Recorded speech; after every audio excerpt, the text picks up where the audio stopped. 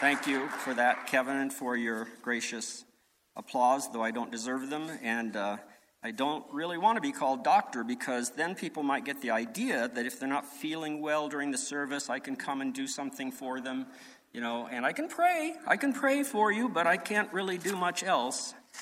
So today we are celebrating the third Sunday of Advent. And I don't know about you, but for me, as I go around in stores and other places, I just have to keep reminding myself, it's Advent, it's Advent, it's Advent. This is the time when I celebrate Jesus' birth, even if the world around me no longer does. So I want to remind you that this is a special season of the year for Christians, and really for everyone else, but many of them don't know it. For Christians, it is a special, different kind of season, and we call it Advent, which simply means coming, or appearing, or arrival. And it reminds us of that wonderful time when our King came as one of us, and taught us a new way of life, and gave us hope, and sent his Spirit to be in us and with us. Now, to others out there, maybe some here, it's simply a holiday of parties and buying and giving gifts. It's really two holidays, Advent for us and winter holidays, sometimes called Christmas, for reasons many people in our country have forgotten. But even Christians too often do not fully understand Advent and its real meaning. What we should be celebrating during these weeks is the greatest mystery of all time. The mystery of all mysteries, that the great creator of the whole universe became one of us, exchanging his glory for our misery, so that we might gain something of his glory out of our misery. So what is this great mystery that I'm talking about, that we are celebrating during Advent? Well, put on your seatbelts, because I'm going to talk some theology from the pulpit today. That's what I am. I'm a theologian, and I can't help it. We call this great mystery incarnation. The word comes from Latin and means enfleshment or becoming flesh. Very literally, it signifies the event in which God, who is by nature spirit, clothed himself in flesh. But it's too easy sometimes to misunderstand this mystery of incarnation in too literal of a way. The incarnation does not mean, as I've heard some people say, that the great God of the universe simply put on flesh and blood as a disguise. Actually, that was a common heresy in the ancient church among some Christians who misunderstood and went around misinterpreting to others this great mystery. They said that he only appeared to be human. He wasn't really human as we are, and I still hear that sometimes. But as was read from Philippians chapter 2, he put on our substance. And as the great Christmas carol says, mild he lay his glory by. Before he came to earth to be born of the Virgin Mary, he laid his glory aside. And as Charles Wesley in his great hymn wrote, he emptied himself of all but love. This mystery of God's self-emptying servanthood and of his taking on our miserable human condition to grow, to be tempted, to suffer, and even to die is the very heart of our Christian faith. When we as Christians try to picture God, we look at Jesus. I preached that earlier. Jesus is the human face of God, and that means he not only reveals God's character to us, he is God's character among us as one of us. He is that distant king or emperor living among us as one of us, but not recognized by many. Jesus was not just another messenger or emissary or prophet. He was more than a prophet. He was the God who sent the prophets. Now, I'm going to drop a theological term on you. You can just forget it if you want to. There's no exam after the sermon. There never will be. We theologians have for centuries called this mystery hypostatic union. I know that word hypostatic is foreign. It sounds really strange. Hypostatic union. What does that mean? Well, This mystery is so hard to wrap our minds around that people who claim to be Jesus followers in the past and sometimes today keep reducing it to something that's not really all that mysterious after all. For them, it's not a mystery to be adored, but a problem to be solved.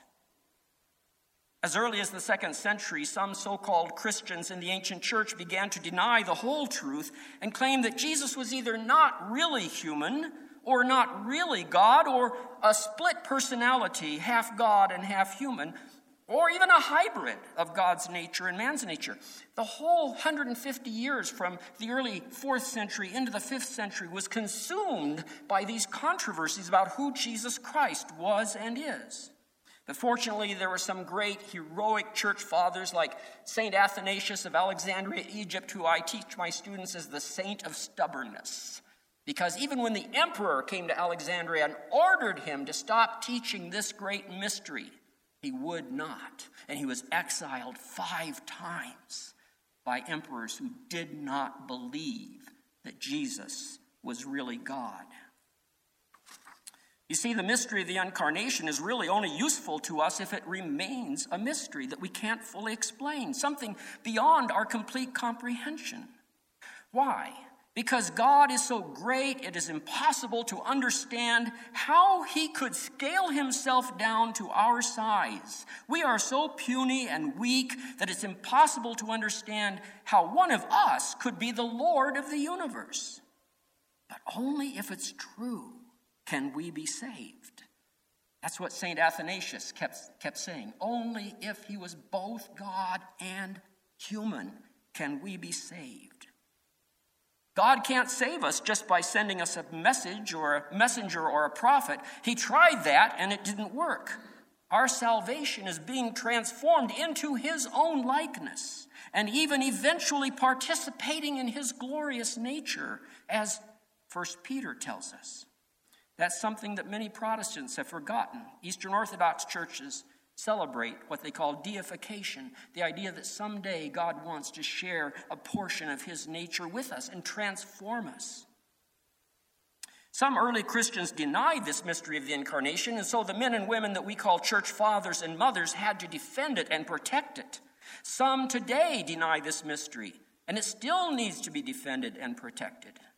The gospel that we proclaim, that we can be saved from our miserable condition of lostness and hopelessness because of sin, is wrapped in this mystery of the incarnation that we go further in theology and call the hypostatic union. The early Christians then developed a doctrine to protect this mystery of the incarnation, and they gave it a name that's strange to most people, hypostatic union. First, at the Council of Nicaea, which was the first time and place where all the bishops of the Christians in the Roman Empire and beyond it were invited by the emperor to come and write down what Christians should believe about the person of Jesus Christ. But the controversy went on after that. And eventually at another council, at a place called Chalcedon in 451 AD, they came together again. And they said, and this has remained Orthodox Christology, Jesus is one person, not two, sharing two natures equally, God's and ours. In other words, they said God himself is 3 whos and 1 what. Now let that sink in for a minute. I'm doing theology here, okay? Hope you like it. God, the triune Father, Son, and Holy Spirit, is 3 whos, 3 persons, but 1 what? They share equally one divine nature. Not 3 whats, 1 what. But Jesus Christ is 1 who has 2 whats, human and divine. That's what I would teach my students and tell them, you can kind of later forget all the technical terminology and just remember, Trinity means 1 what and 3 whos, and Jesus Christ, incarnation, means 1 who, the Son of God, the second person of the Trinity, who took on our nature, so has 2 whats. So Jesus is the same person as the eternal Son of God the Father, the second person of the Trinity, but he is that person clothed with our nature, thoroughly human, yet without sin. Now, some people think mistakenly that the early church fathers and then later the reformers who followed them in this were trying to rationalize a mystery with all this fancy language of hypostatic union and so forth. Nothing could be further from the truth, and this has been a campaign, if you will, of mine as a theologian, is to go against people like Dan Brown, the author of the Da Vinci Code, and others like him, who try to tell people that these doctrines of the Trinity and the Incarnation, the hypostatic union, these doctrines, he says, were invented under Emperor Constantine and never heard of before the 4th century. I will tell you, as a church historian who's read the church fathers, that's not true.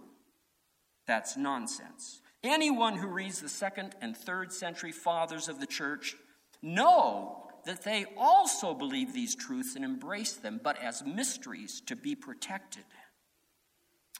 So now to move away from theology a little bit to what does this mean for us? It means God is with us. God is not some distant deity. You know, people who study religion in America say that the main religion of America, often going under the term Christianity, is moralistic therapeutic deism. Moralistic meaning, if you want to be a Christian, live up to God's expectations. Therapeutic meaning, oh, you can't, but God always forgives, so be comforted. And deistic meaning, he's way out there somewhere, far away from us, watching us from a distance. You remember the song by Bette Midler, From a Distance, God is Watching Us? That's deism.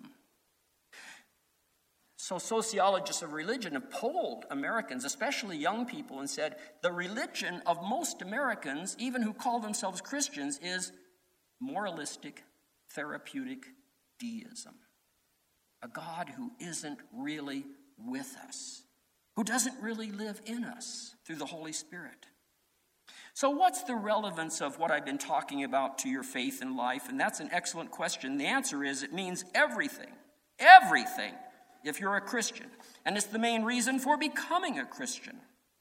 You see, we don't have a God who is distant, cold, remote, or a God who is always angry and judgmental and wrathful. Because of Jesus, we have a God who is also our brother and even our servant. That's not to say God is down on our level, as it were, miserable. He's also holy. He's also above us. He's perfect in every way. But our God is not only holy and above us and perfect, he has chosen to descend to be with us as one of us. So this means that our God is intimately with us.